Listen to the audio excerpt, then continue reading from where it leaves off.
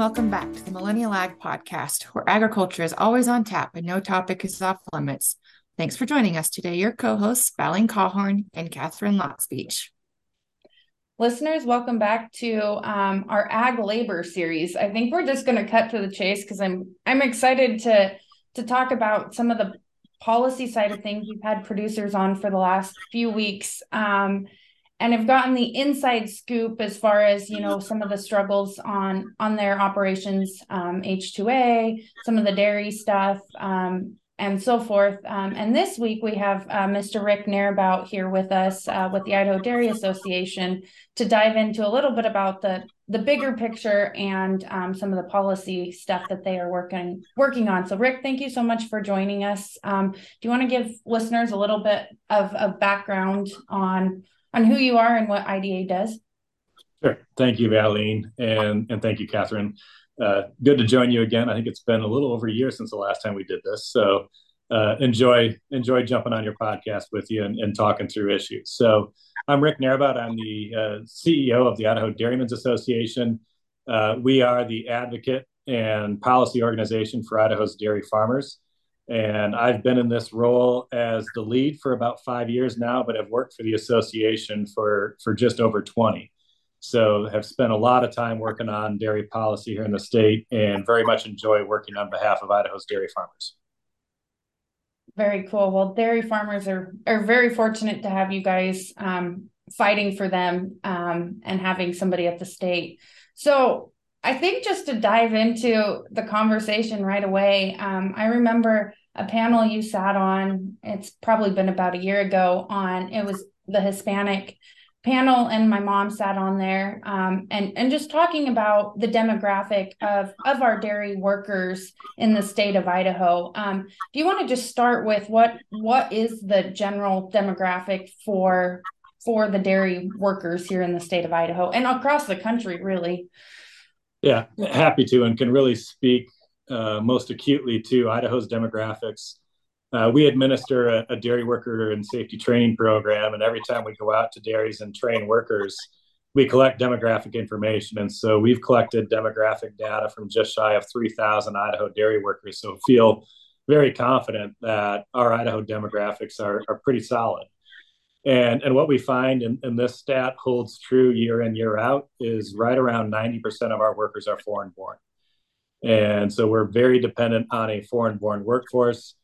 If you look and dig into it a little bit deeper, the majority of them in Idaho are coming from Mexico, whereas some of the other, and that's going to be 85%, give or take, are coming from Mexico for us in Idaho. But if you start looking at some other Western states, in particular the Southwest, they're seeing upwards of 25% or more of their workforce coming from other Central American countries. And so we are starting to see that migration of workers coming from other Central American countries and less so from Mexico, which makes sense as you look at the rising wages in Mexico and that country becoming a little bit more economically viable for workers to stay home there, as well as they have a reducing birth rate just like we have in America. So you don't have that slug of 18 to 25-year-olds that don't have the opportunities in their own country and are looking for economic opportunities elsewhere. So that all seems to track. Digging a little deeper, if you're going to look at, we have about 18 to 20% of our workers are female and about 80% male. We continue to see a growing percentage of female workers as a trend. Not an aggressive trend, but definitely a trend to increasing number of female workers on the dairy. And in particular, your calf feeding heifer operations, just because there's more of that maternal instinct and women just make better calf raisers than men do. And that all makes sense, I think, from my perspective. My wife's more patient than I am, so raising our children, she's probably the better parent. So there's some cool demographics there that we've been able to collect. One of the other ones is, not necessarily at the same dairy operation, but our average dairy worker has 9 years experience. But we are approaching an average age in our workforce of 35 to 36 years old. And if you're going to look at a manual labor job, 35 to 36 years old doing a manual labor job is a fairly old workforce. And that becomes a little bit concerning because to us, that says we're going to see a fair amount of turnover as we proceed the next few years because our workforce is going to age out of really being efficient at that manual task that they have. So some concern there that, we really maybe have more urgency right now than we have in the past. Not saying that we haven't had urgency, but even more so that there's urgency there for a need for immigration reform to help us procure workers to fill jobs. So those two words you just said, immigration reform, are I don't know if they're hot buttons or they are pushing buttons. Maybe it's both. It gets very politicized, and that's where most of the conversation takes place. And on the conservative side, there seems to be less will to get something useful done. And I don't know if there's certainly more want, it seems like, on more of the progressive side. But again, I don't know if there's a political will or pull to get it done there. So we've been talking about this, in my experience, for almost 20 years. I mean, in 2005, on my family's dairy in Utah, there was an ice raid. And we could go into details about how bad that was and how much that terrified all of our workers. And they were all legal, but still, it's a terrifying thing, and you never know what's going to happen. So my first experience with immigration reform, or at least to talk about it, was in 2005, and here we are 20 years later. And from my point of view, not a lot has changed, or at least not a lot has changed to actually be useful to the people who want to come here and to the people who need this labor. What do you think about that? So I would put blame equally on both conservatives and progressives. They both have blame to bear in not solving the problem. And really this played out as we saw the Senate try and bring ag immigration reform forward in the lame duck session. We had Senator Crapo that negotiated as the lead negotiator for Republicans, and you had Senator Bennett out of Colorado was the lead negotiator for Democrats. And in that process, you had a lot of focus from the conservatives on border security and saying, hey, nothing can go if we don't address border security. And then on the progressive side, you had tremendous influence from the unions. And I don't think what the average American realizes in those negotiations, we had the Republicans saying, we want more visas, which translates into we want more immigrants.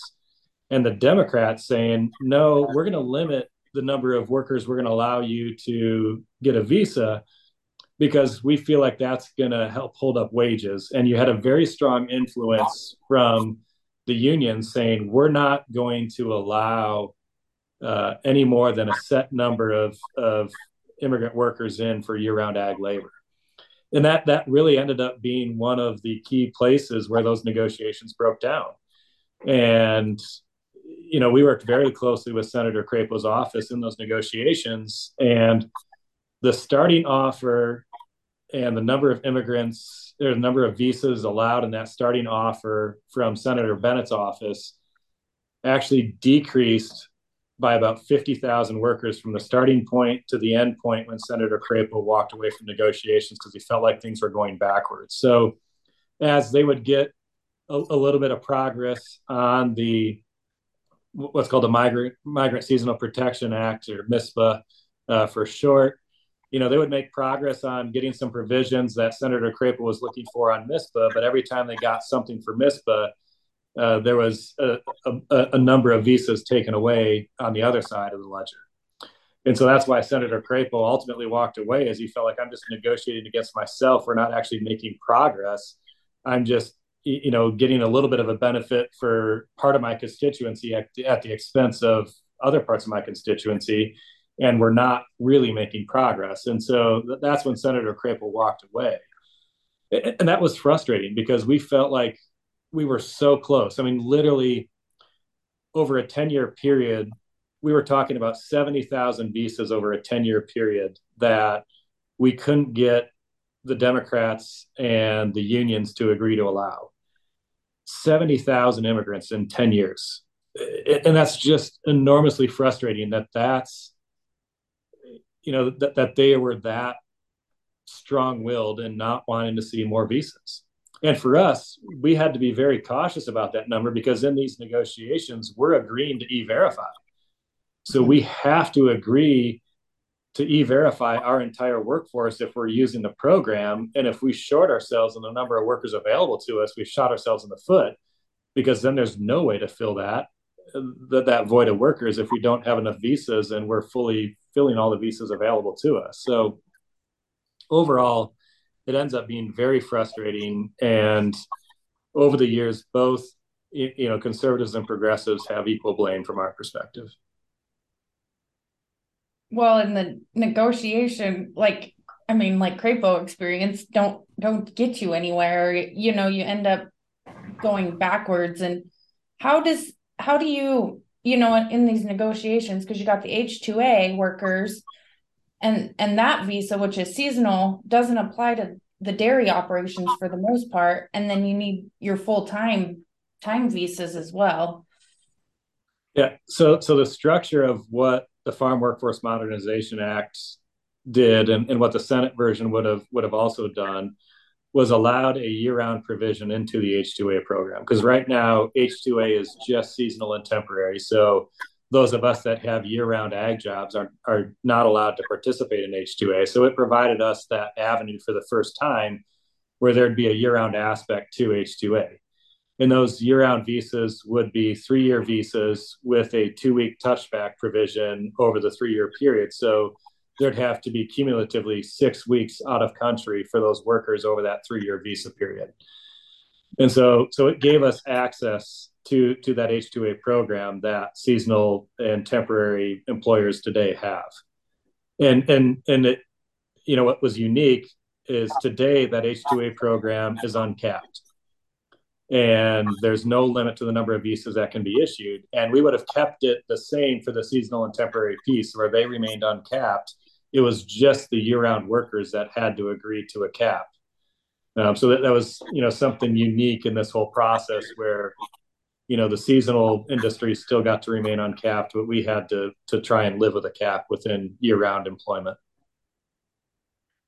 So since this didn't go through, what are dairies doing now? Or are they fully staffed, or how are we milking the cows?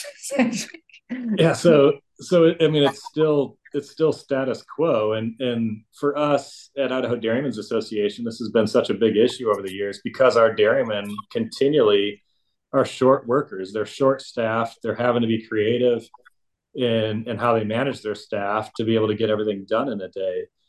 And that's, we're still stuck with that status quo of, having to be creative and having to figure out how do we fill, the positions we have and how do we get the work done that absolutely has to get done on these dairy facilities because we're dealing with a living creature.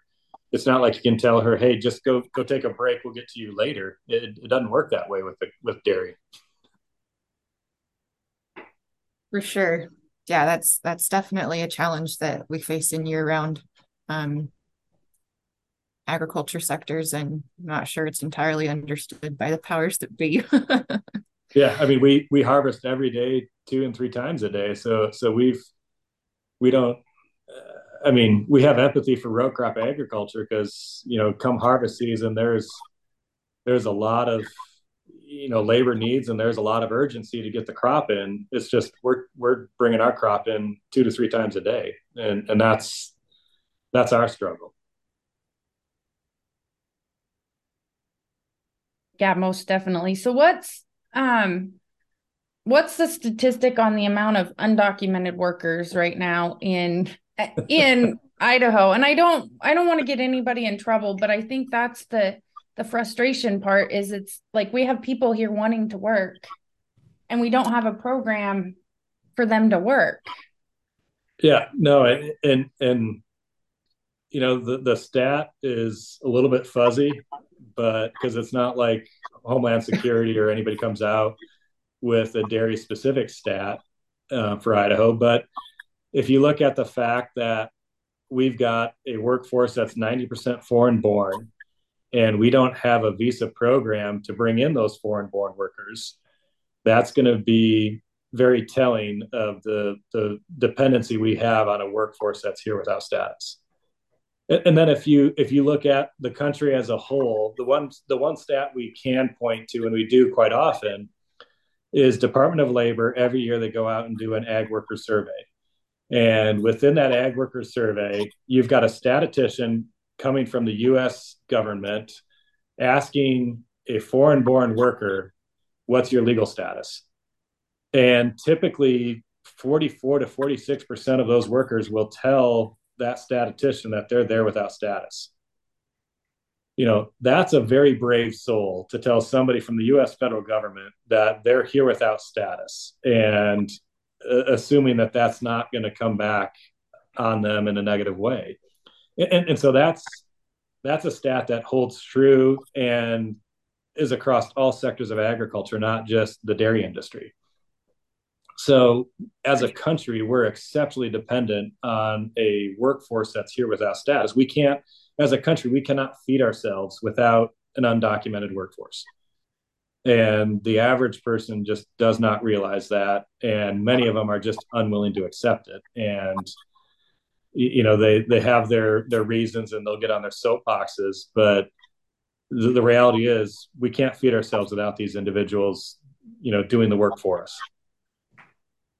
And I think that's the most frustrating part with the immigration reform and not finding a solution is what you just mentioned right there, is that if we want to keep our food security, our national security, we are relying on a broken system right now to do it. Yeah.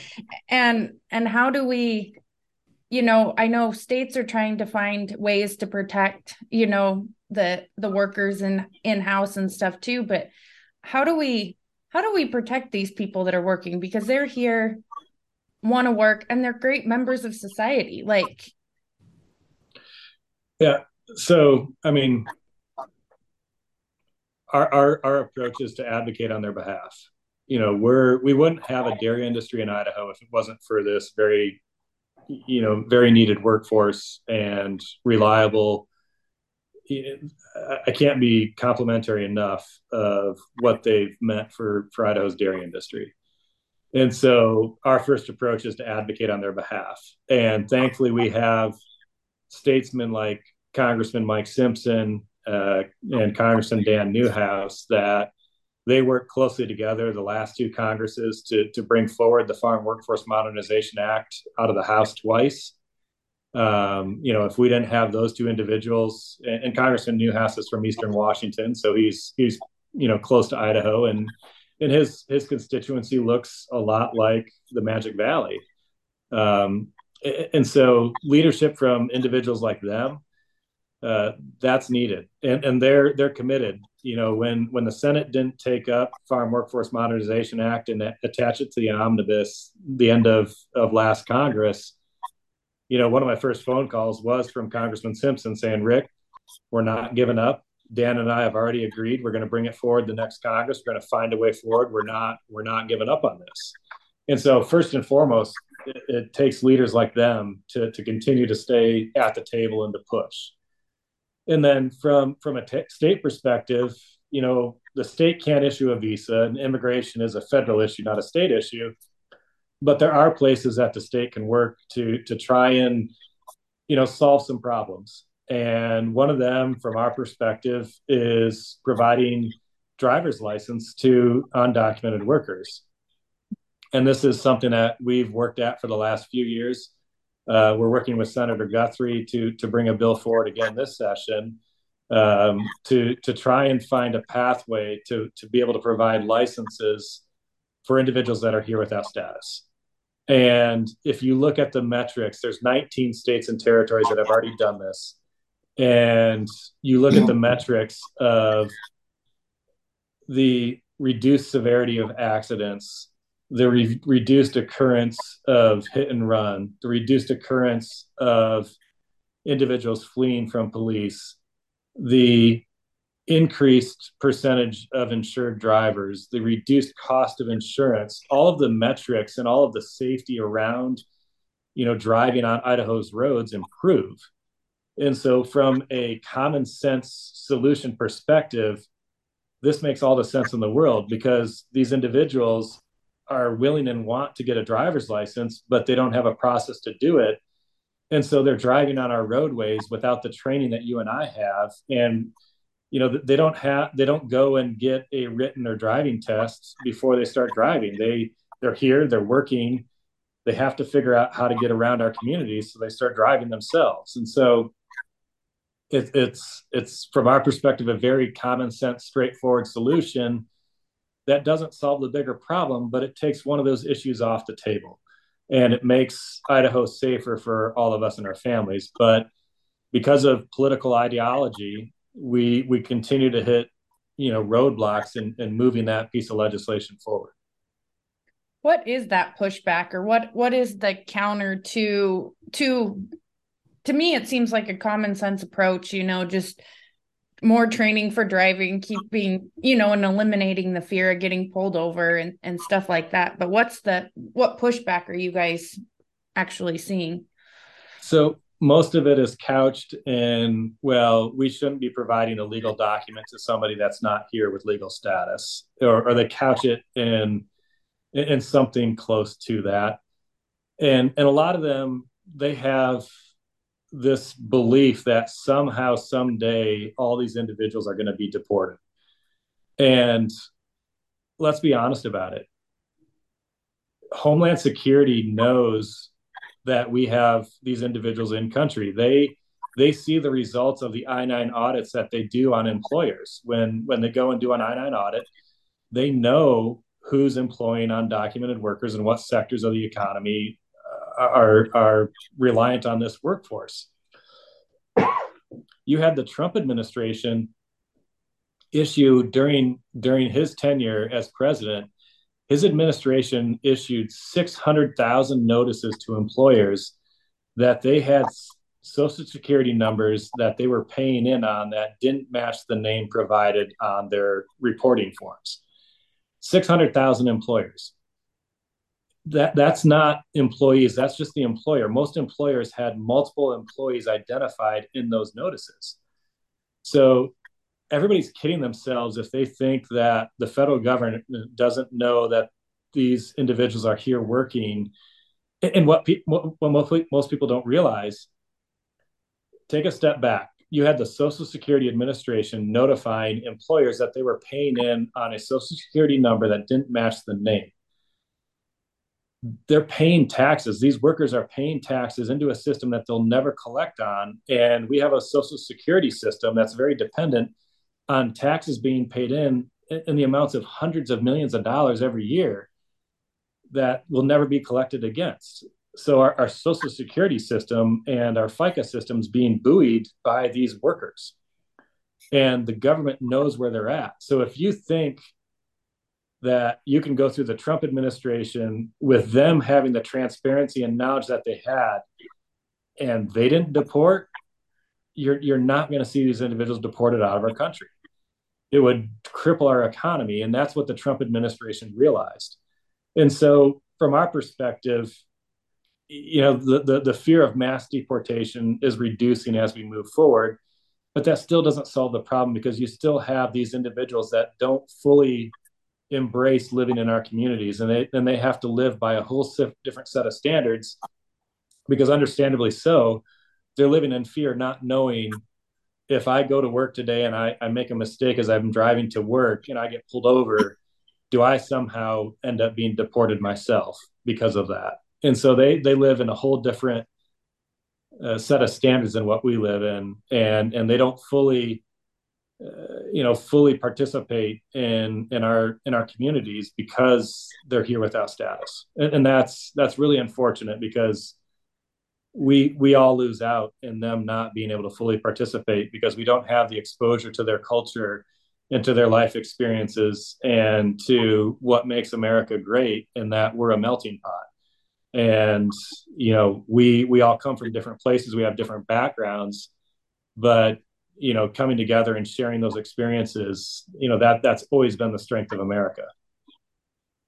I, Rick, I can't thank you enough for bringing up all of the points that you're pulling together in your discussion in this episode of our Ag Labor series, because your statistics are spot on. You have evidence to back them up, and I think that they lay out a really good case for what the truth is regarding this matter. And so much of that gets lost in the political noise, but also the compassion that you just brought into the conversation. Unfortunately, it seems like in a lot of middle America and rural areas, there's a lot less acceptance and encouragement of an immigrant workforce. And like you said, agriculture and a lot of other sectors of our economy are very, very, very reliant on these people coming here and taking a shot at the American dream. And from a compassionate point of view, I get really, really frustrated with that type of a mindset, because you look at what these people go through to get here, especially undocumented workers. They are walking hundreds, if not thousands of miles by foot to get through Latin America up to the border, just to see if they can cross. Maybe they'll be turned away, and then, show up here with nothing but the clothes on their back, maybe babies on their back, trying to find just a better life for them and their family. They are not here to be rapists and murderers. I hate that quote. There is nothing that pisses me off more than when Donald Trump came out with that. I think it was an appalling statement. And by and large, my experience with anybody who works on any agricultural operation who is some kind of immigrant labor are good people who just want a better life. And the fact that they are paying into Social Security and FICA and will never see, a dime of it back to them, contributing so much to our society, it's really, really frustrating. And so you bringing this up, to me, is very encouraging, and I'm really excited for our listeners to hear this, and hopefully get a broader perspective of really what's happening. So, yeah, and really, we used to be scared to be as open as we are now. We were fearful for our dairymen, for their workers, that we'd put a target on their back.